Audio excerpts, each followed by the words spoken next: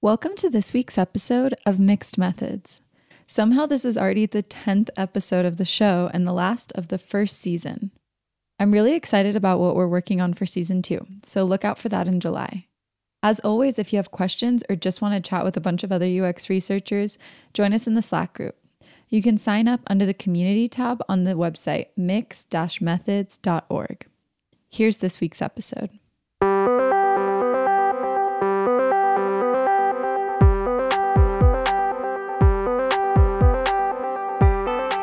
You can either be comfortable or you can grow, but you really cannot do both of them at the same time. Going into this interview, I had a more buttoned-down mental image of what LinkedIn would be like. But after a lively tour, some tea, and our conversation, I left with a whole new idea of LinkedIn and what their research team was all about. Donna Driscoll and Cassie Cheney are not afraid to grow, even if it is uncomfortable for some. I had the pleasure of talking to them about a program they've created that blurs the lines a bit between research and design in order to provide their teams more research-driven insights. This is Ariel Sionflone, and you're listening to Mixed Methods. Today's episode, Research Bento, Scaling Through Collaboration. I'm Cassie Cheney. I'm a senior research manager on the user research team at LinkedIn, and I've been here for about 4 years. And this is Donna Driscoll. She's a senior principal researcher on our user experience team. Donna's been here for about 6.5 years. Amazing. Yeah, so today I wanted to talk about one of those programs that caught my eye, Research Bento. You guys have been, talking about this a little bit. You even presented about it at Interaction 2017, which was so cool. So I would love to maybe just start by having, one of you tell us what is Research Bento. Okay, what is Research Bento? Research Bento is one of our signature programs here at LinkedIn, and our best programs actually come out of collaborations with team members, and Research Bento was a collaboration between my partner in crime, Cassie Cheney, here to my right. And two primary ingredients actually led to the creation of Bento, and one was that we were getting more requests to conduct research than we actually had researchers to support, and the second was that our designers actually had an appetite to conduct their own research and to learn how to do that. So with those two things in place, we actually had a perfect storm for Research Bento. So we often get the question of why is it actually called Research Bento, like why a food group? And at its core, Research Bento is a partnership between research and design.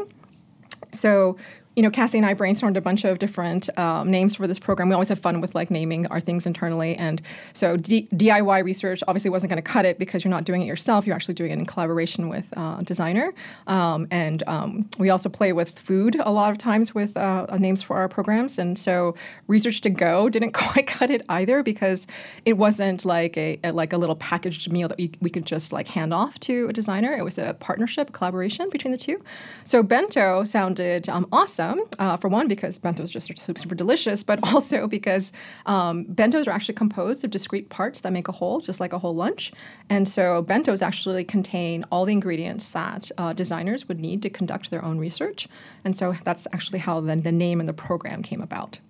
We also have a design manager on our team who worked with us. We actually presented on this topic at Enterprise UX last year as well. Prior to this, and it was more about the story and the origination of the Bento program. IXDA was actually a more hands-on workshop to train, kind of a train-the-trainer model. Mm-hmm. But he likes to say, it's a bento, not an all-you-can-eat buffet, right? Mm-hmm. So again, that food analogy. But the idea is it really is contained, it is discrete, it's finite versus, more, I think, traditional research that, researchers would lead, that it can be ambiguous and big and kind of ongoing. So really trying to differentiate what the purpose of this program was in relation to other types of research that happens on our team. Yeah, and, Donna, you just spoke a little bit to the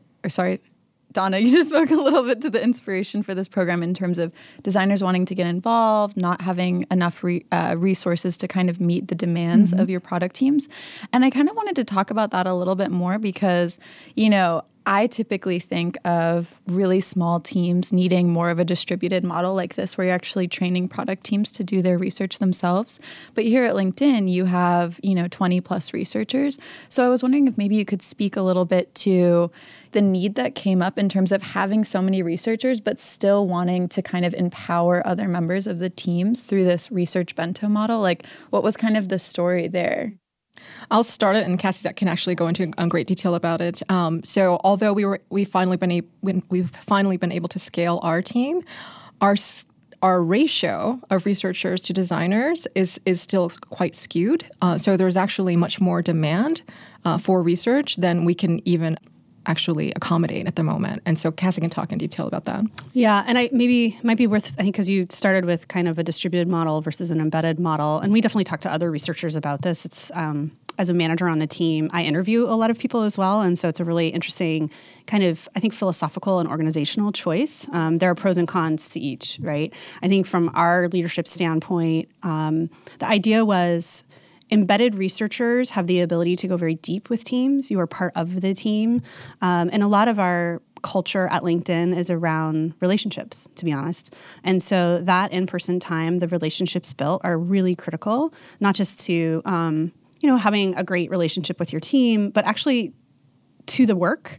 So our ability to actually drive research, create impact through our research is really benefited by an embedded model. Mm-hmm. You also have, for researchers, we can talk about our rotational model as well, but the idea is that you're building subject matter expertise. So we cover what most people know about LinkedIn is our consumer product that most people would touch every day. We also have a host of B2B products. And I actually work on that side of the house now. And I will say, a lot of those products take a lot of really deep product knowledge as well as user understanding, audience understanding. And it'd be hard to do that in a distributed model in a way that I think creates the impact that we're looking for. So the idea is that you have a researcher kind of sitting with the business partners every day, and they are part and parcel, and they are just as invested as every other single person on the team in creating successful, meaningful, valuable products for our members and our customers. Yeah, definitely. And I think that, leads into my next question, which is what are the type of projects or the methods where you're like, oh yeah, research bento is the appropriate, method for us to get this project done versus something that's more in depth, like what you were just talking about. Yeah. So when we started scoping this as a program, Donna and I spent a lot of time talking about this because I think it's one that's easy. It's easy to misinterpret as something that's just for everything at every part of the product development lifecycle. And I think that's actually the caution. We would say it's not. So the way we've positioned this is it's ideal, and especially because it's tied to designer-led research, it tends to be best served for these kind of very discrete, finite, contained, what we call micro-research projects that tend to focus on like early design explorations, design concept testing, and then interaction and usability testing. So you can imagine that's kind of later in the development cycle than some maybe very discovery or exploratory oriented research. Mm-hmm. Do you want to talk about why we think it's better for the end cycles rather than those early cycles? Yeah, so bento isn't ideal, for example, for a large scale redesign, or if you're doing early exploration into a brand new business concept or a business product. Mm-hmm. There's a lot. Basically, when Cassie and I were talking about, okay, well, what would be ideal for this type of a program? Those types of projects, early explorations, redesigns, the scale is quite large, and they're actually they span quite a bit of time. And Research Bento, to Cassie's point, is actually just kind of like a pop-in, pop-out type of a model where it's like very discrete, self-contained. If you're doing a large-scale exploration or a redesign, that actually is not the case. It spans multiple cycles. There are many phases to it. It's feasible that a designer could actually do a bento as part of a redesign, but as a larger-scale effort, just to actually look at like one specific element. But it wouldn't be ideal for them for the entire redesign. Mm-hmm. So we made these delineations so that when our designers come to us with requests to do a bento, that they actually had some guidance around, okay, what would be appropriate for them to take on. Because the other thing, going back to the quote around, it's a bento, not an all-you-can-eat buffet, bentos actually sound, even though we talk about them as contained and smaller in unit, they're an investment of time. And so we really stress that to designers. That actually that's probably the most important thing to stress to them when they actually come with a request to do one. So, we've actually estimated it, and it's typically around 3 to 4 days over the course of 3 to 4 weeks. And so it's actually quite an investment of time because they're doing all phases of the research just like a researcher would. And so, and they're paired with a researcher that guides them through that process. But again, this is in addition to the design work that they're already doing. So we always, make sure that they actually know like what they're taking on, because one of our culture values within the research team is rigor, and we don't want to lose that rigor. And so if we were simply to say, okay, here's a DIY kit and just throw it over the fence, they wouldn't have any of that guidance. They wouldn't get any help drafting their interview guide. They wouldn't even have any help actually crafting, like actually solidifying what's the problem that they're trying to solve? What are they trying to get to? Oftentimes that's actually difficult in itself. And just so having someone actually to be a thought partner through that process is why we actually pair a researcher with a designer.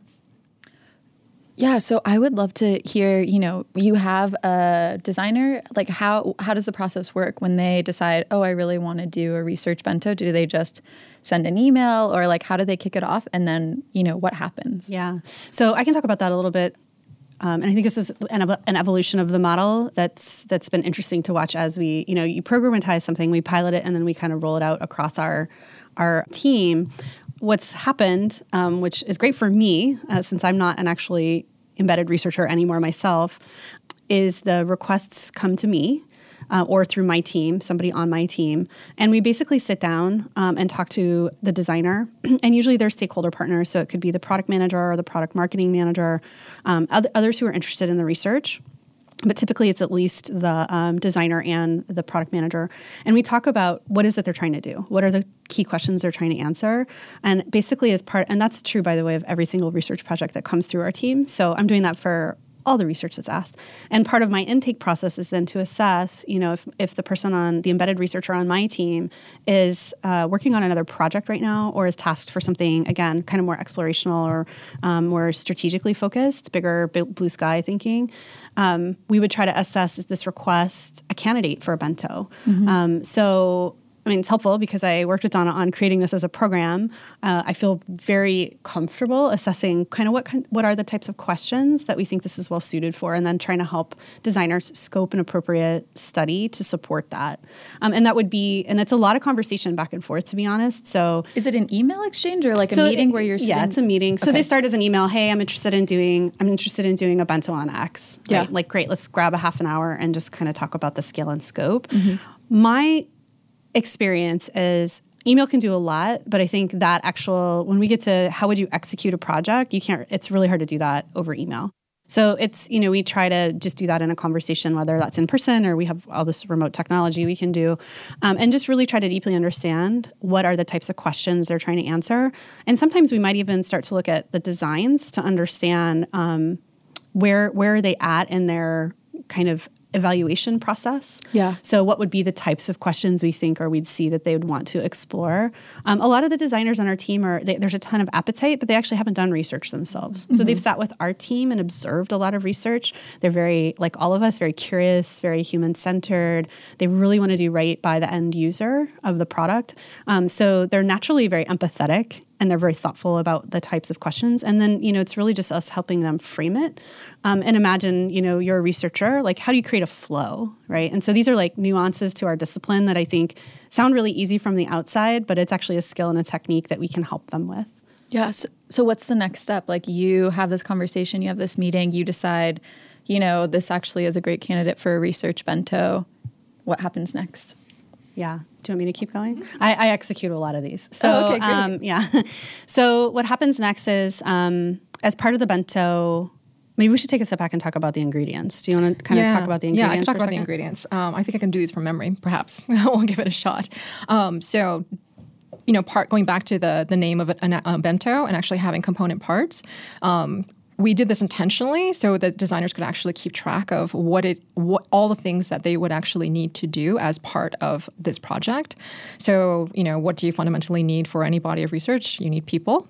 So you need access to them. So just an actual space to conduct that research. an NDA, so a non-disclosure agreement, actually comes with all of the research that we do, especially because we're showing them designs that are actually not in product.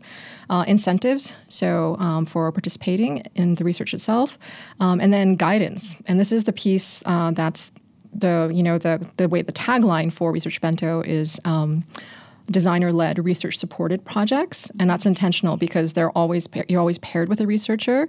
Because even though we give you those component parts, the parts that you actually need us in are in the creation of that interview guide and figuring out how to actually frame the questions that you want to ask, and then also help with the analysis. So if you do this research and if you've not done research before, it's like, okay, well, this is what I learned, but I don't know how to make sense of it. So they actually work with us to kind of like, okay, this is what we learned. What does this mean? How would I apply this going forward? So I think those are the 5 component pieces of Bento. Did I get those right, Cassie? Did I miss one? I think you didn't call out the interview guide specifically, but that's actually probably where we spend the most of our time, to be really honest. So from a logistical standpoint, those are all the pieces, and some of those are, super, I pull a set of, we use Amazon gift codes for incentives. So I pull a set of codes for them, and I have a template that I give to them. The time in the lab, I'm literally going in, like, tell me when you want a research week. I will hold the time for you. When you start booking actual participants, we'll do that. The access to participants is interesting. So that's going through my team. As we reach out to our members and our customers, we are basically peeling off a subset of the customer type or the member type that we think will best serve the research that they're trying to conduct, and grant them access so that they can do the outreach. We provide them email templates to how to do that. Mm-hmm. So I think, as we think about outreach to our customers as a touch point of our brand, we want to be really thoughtful about kind of crafting that in a way that feels welcoming and inviting. So that's another piece that we might do. The interview discussion guide is actually the part that takes probably the most time. And that tends to be a back and forth. So we talked about, like, the initial kickoff might be the email or the email request. We have this intake meeting. I basically say, great, let's do it. I actually have an email that then outlines kind of the parts that we just talked about, the gift codes, the NDA link, all of that. Get in touch with our lab coordinators to learn how to use this equipment. So there's a little bit of training up to do. And then I ask them to think about, so usually they come with some key questions, and then we'll show them some examples of interview guides that are in line with the type of research they're trying to do. So if it's design concept testing, we have lots of examples of great discussion guides that they can leverage. Mm-hmm. So they're not working from scratch entirely. There's a lot of inspiration we can give them. And then I ask them to put that together, and then we meet again, and I'll review it with them. And that is probably the thing that takes the longest time. So kind of going back and forth, trying to really make sure. I think one of the other things around, and I think of them as novice researchers at this point, if you haven't done research before, is time allocation. So again, trying to keep this very contained and discreet and focused. I also am trying to keep the time constrained and focused. In terms of the time that they spend with the participant? Yeah. So we try to keep them to about an hour. We really recommend they keep them to a 60-minute interview. A lot of our interviews could be 90 minutes to 2 hours, to be honest. But for the nature of the type of research they're doing, and also the fact that they haven't done this before, 60 minutes is a long time. Yeah. So trying to keep them really mindful of when their question sets are starting to kind of bleed over. I've been a researcher for a very long time, so I have good sense of time allocation at this point, and just really trying to give them feedback on, let's focus here. Is this necessary? When we do concept testing, a lot of the designers are very excited, and they'll come with 5 to 8 concepts they want to go through with a participant, and that's just not feasible, right? Mm-hmm. So really trying to get them to focus on what are the hypotheses they're looking to test, or what's the type of feedback that they're really looking to answer that's going to help them make the decision, right? Because at the end of the day, we're trying to solve, answer a set of questions or solve a problem, right? So really trying to get them back to that point. Do you then actually go, you put together this interview guide together, you get it really focused. They've never done an interview, though, before, and obviously that is a very, unique skill set. Do you actually go through an interview with them, or how do you get to the point where you feel comfortable kind of putting them in a room with the participant? Yeah. So the intent is, and we should talk about I think later on we'll talk about what are some of the optimizations we've made, but maybe this is a good point to talk about it now. I think what I've observed, so we've been doing this for about a year and a half now. And I would say that my observation is this scenario works best when we have designers who've actually gone through the research process before. So they've observed us do research. They understand.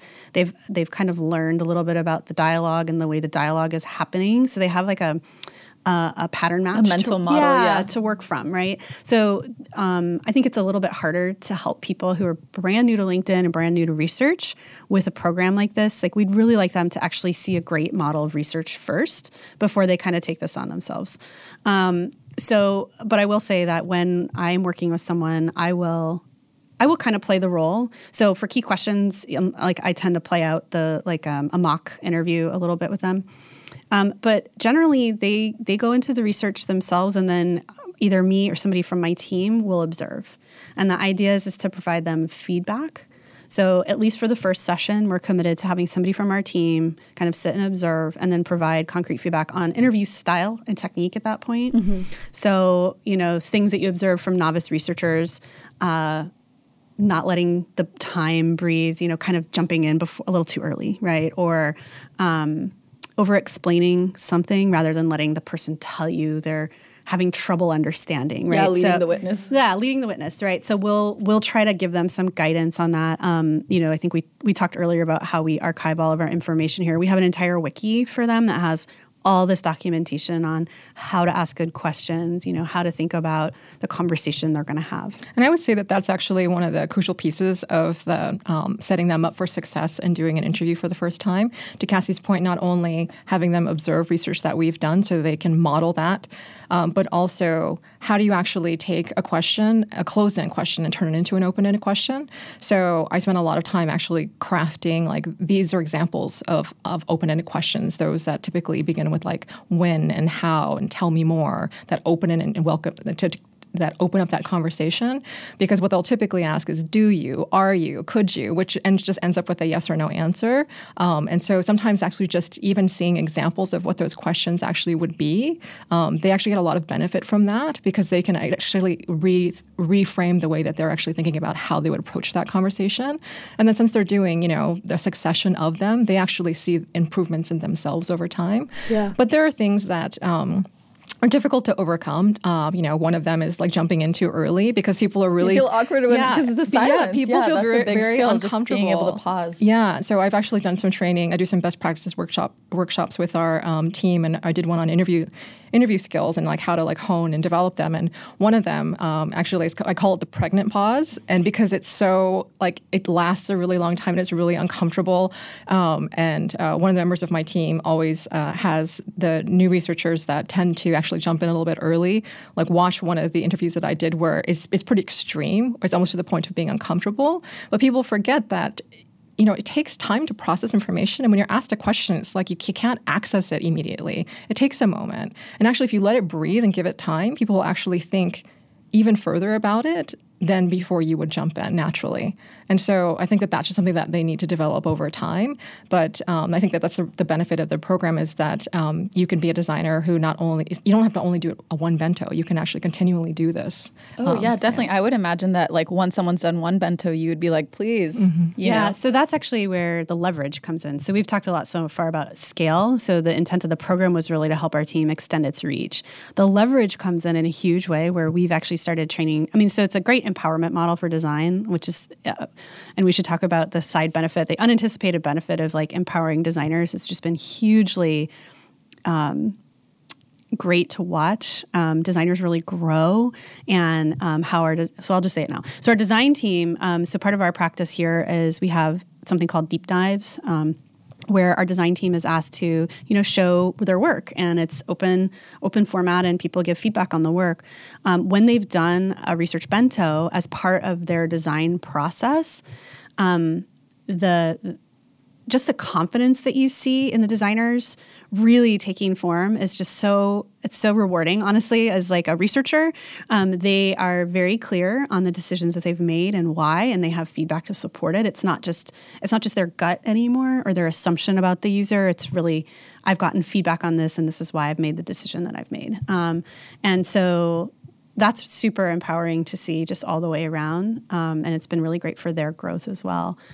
So in this model of where we've now kind of gotten you up to speed on how to do this, the next time you want to do one, the work for me as a supporter is much diminished. You kind of know what you've signed up for. You understand how the process works. And so we have a few designers who've done multiple bentos, which is fantastic on multiple levels, most of which is they know how to do it. So we don't have to provide all that guidance and support that Donna was talking about up front. Like, you know the drill. So now you're coming in where we focus is around crafting the discussion guide, right? And if there are key new phases in the process where you haven't done this before. So for instance, if you were looking really more at usability at this point, and that's really different than now design exploration, right? So it's a different phase of the research. And how would you tweak the conversation that you're having, right? That is incredible leverage, for us as a research team, but also for their growth and their development of really feeling super empowered to kind of take it on and go do it again, right? And it's and we give them a sticker, so you'll see on our part of the benefit we got these with our logo. But it actually is it's one of those small gamification things that's been really cool because it's a token, right? And it stands out of like, oh, you've taken this on, yeah.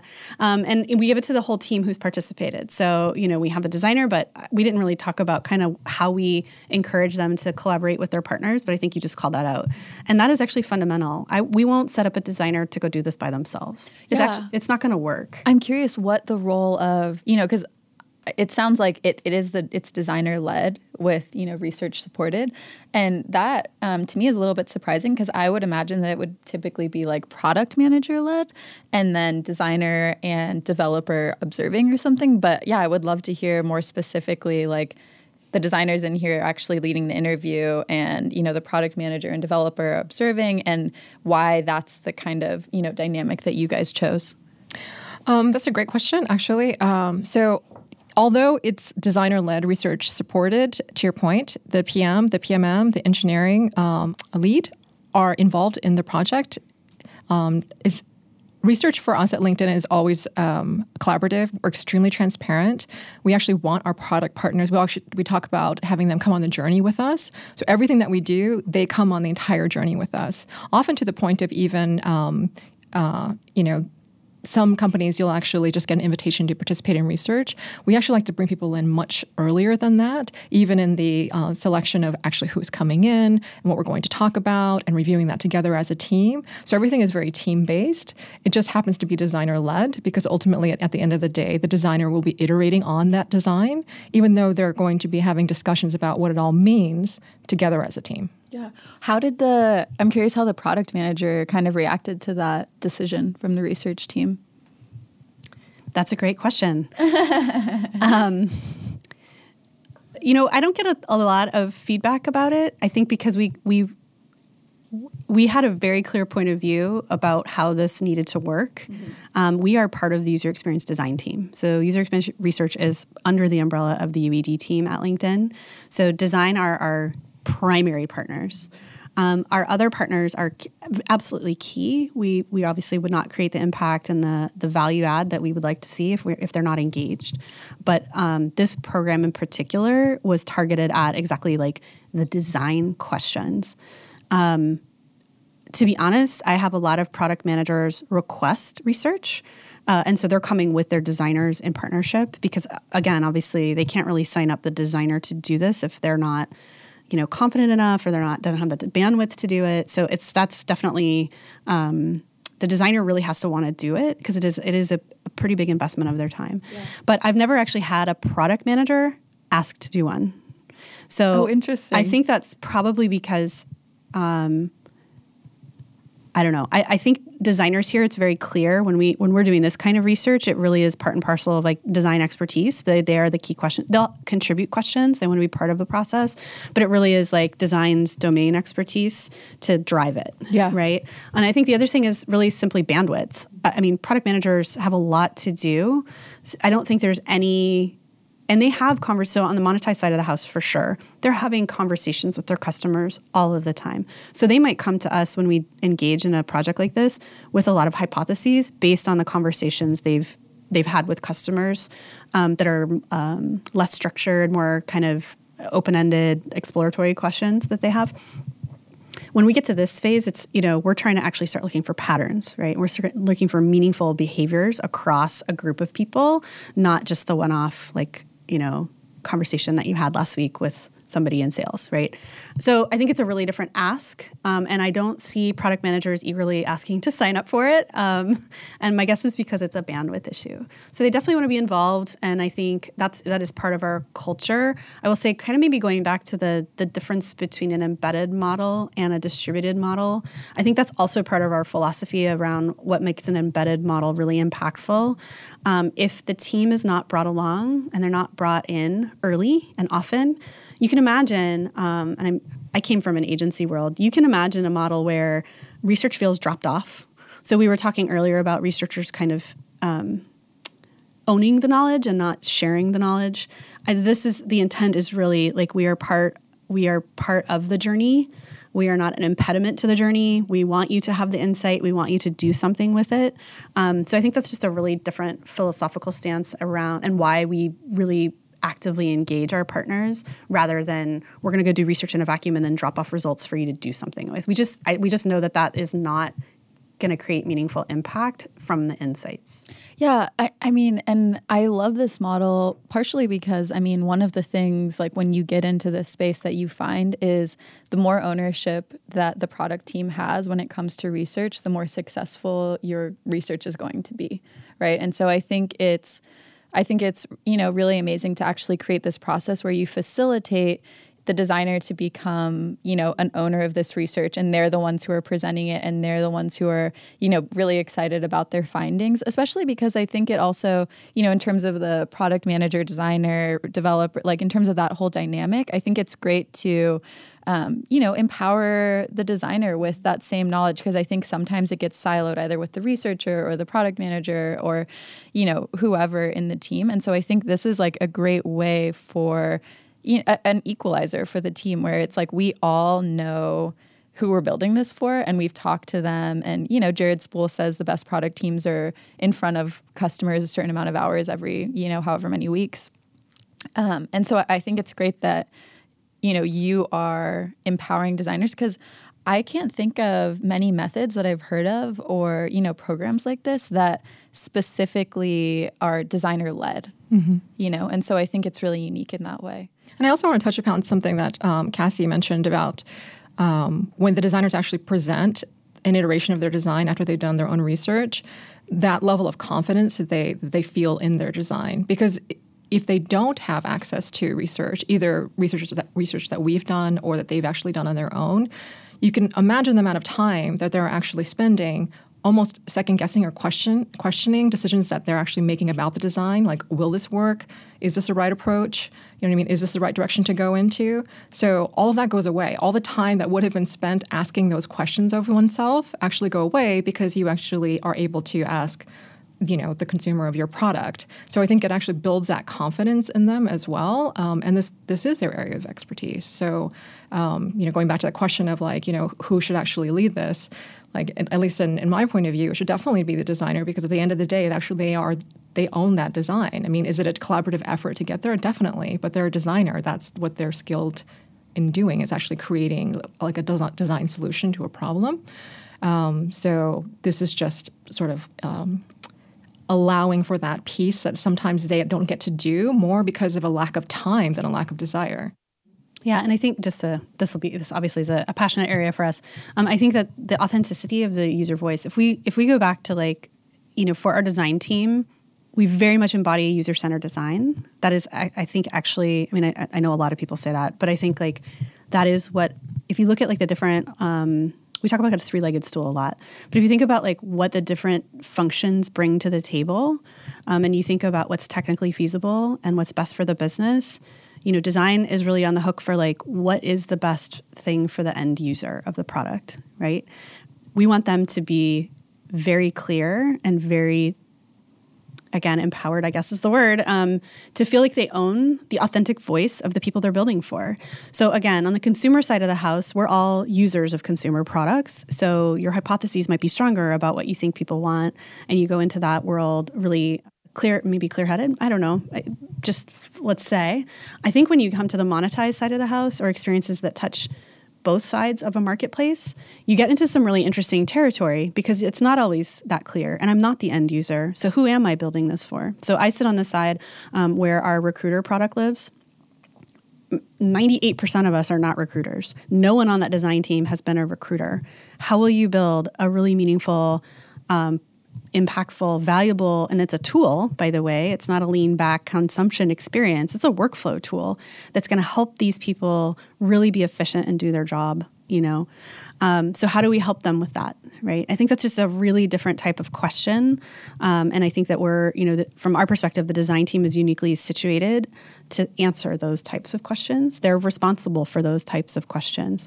I think we all try to come to the table with an understanding of the other legs, right? What's technically feasible, what's best for our business, but that balance of then, but what's also best for our users, and how do we bring that together in a place that then creates an amazing product? Yeah.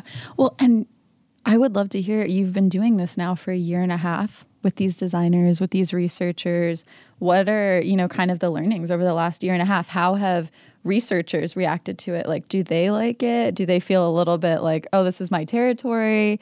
Obviously, we've spoken a little bit already to how the designers have reacted to it, but I would love to kind of hear what the researcher response has been. Can I talk about my example? Yeah, it's a great example. So in that same business, in our talent solutions business, and I told this story at IXDA, but I love this story. The design manager, so I'm aligned to the design managers on each of the teams that I work with. That design manager came to me, and it was the beginning of Q1, and we were looking at all the research asks. And I think the ratio at that time, going back to ratios and scale, I have one researcher for, at the time, I think there were 12 product managers. And we have about 10 or 11 designers at that point. 18 research asks for one quarter for one researcher. It's just not feasible, right? It's just not possible. I think our researchers, we all want to give people what they want. We want to help people. That's kind of, we are a service organization. So the idea that we are not actually being able to deliver for everyone is painful, right? To be honest. So this model, our team has eaten up like cake. We love this model because it's really, again, it's really allowed us eaten up like a bento? Yeah, like a bento. Exactly. Sorry, I said that all wrong. Wrong food group. One compartment of the bento. But it's really allowed us to extend our reach in really meaningful ways. So one of the slides that I showed at the IXDA workshop that we did, where all the designers, this was at the end of 2016, all the designers that we had supported through Bento. And I think we were at about 20 to 22 at that point. And if you think about, like, it's not just the people that we're supporting and empowering to do designer-led research, that's amazing in and of itself. If you think about all the products that would not have gotten research otherwise, that is hugely meaningful to us as a team, right? That's we can't beat that. So especially for short-term scale solutions, like how do we cover that much more ground? Like immediately, we have no better solution for that today than to hire X many more researchers, which we're just not resourced to do today. So our team has really loved it. I think one of the observations we've made as a leadership team is that the reason the bentos happen is because our embedded researchers are booked up. So they are maxed out on other projects. The timing doesn't quite work. It's not a high priority project, but it's still really important to get some feedback on, and the designers want to do it. And so the research managers are actually the one often supporting the bentos. So as a manager, as I think I mentioned earlier, I don't get to do any individual contributor work really anymore. And I'm a researcher at heart as well. So it's actually been great, I think for us to still keep really close to kind of the asks on the ground and how research can be extended. And I think there's then this ownership of like the insights need to fold back into what we're learning as a team. So, we are positioned to basically collect the research back into the fold of our institutional knowledge. Whereas I think, the designers are distributed into the teams, and that's great. It helps with that specific project. But as a team, we're also looking for like themes, patterns across many, many cycles of research. So, the research managers and the more senior staff on our team are uniquely situated to actually kind of from an end-to-end cycle, pull those insights back into the collective knowledge that we have. Yeah. So what would you recommend for someone who is listening to this and they're thinking, cool, how do I start doing this in my organization? That's a good one. So Cassie and I were talking about this actually before you came. It worked really well for us for the two reasons that I gave, that there were more asks than there were researchers to actually support it, and then there was appetite. So I think you need both of those to actually make it work. So this could actually work in a startup if you're the only researcher. When we gave our talk, we gave a presentation of this at a meetup, enterprise meetup in San Francisco last year. We had a lot of the audience members were actually individual researchers in startups that were really interested in figuring out how do I do this within my own organization and who can I leverage. So there's got to be that appetite, right? So like you need at least to start with a researcher. So I think it probably would not really fly if you didn't have someone that had a research background that could actually start this. So let's say that you have one, but then you can actually partner with another person within your organization to actually train them to do this, to establish what Cassie just talked about, which is actually to scale. So, as an individual researcher in a startup, which I've been, you get a ton of asks and you have to basically prioritize them, and then everything below that line gets cut. So with a model like this, if you actually train another person to do it, that line actually goes a little bit lower, and you can maybe take on another project or maybe another two. But it also works in larger scale organizations too that just have research teams that aren't at the ratio to actually support all the asks that are coming in. And that's actually why it still works at LinkedIn, even though we've been able to scale our team to the 20-something that we are now. We still have many more asks than we're actually able to support. So this is why this model works really well even in a 10,000-person organization. So it can work from a startup with just a sole researcher all the way to an organization at scale when you just don't have a research team at the ratio to help scale.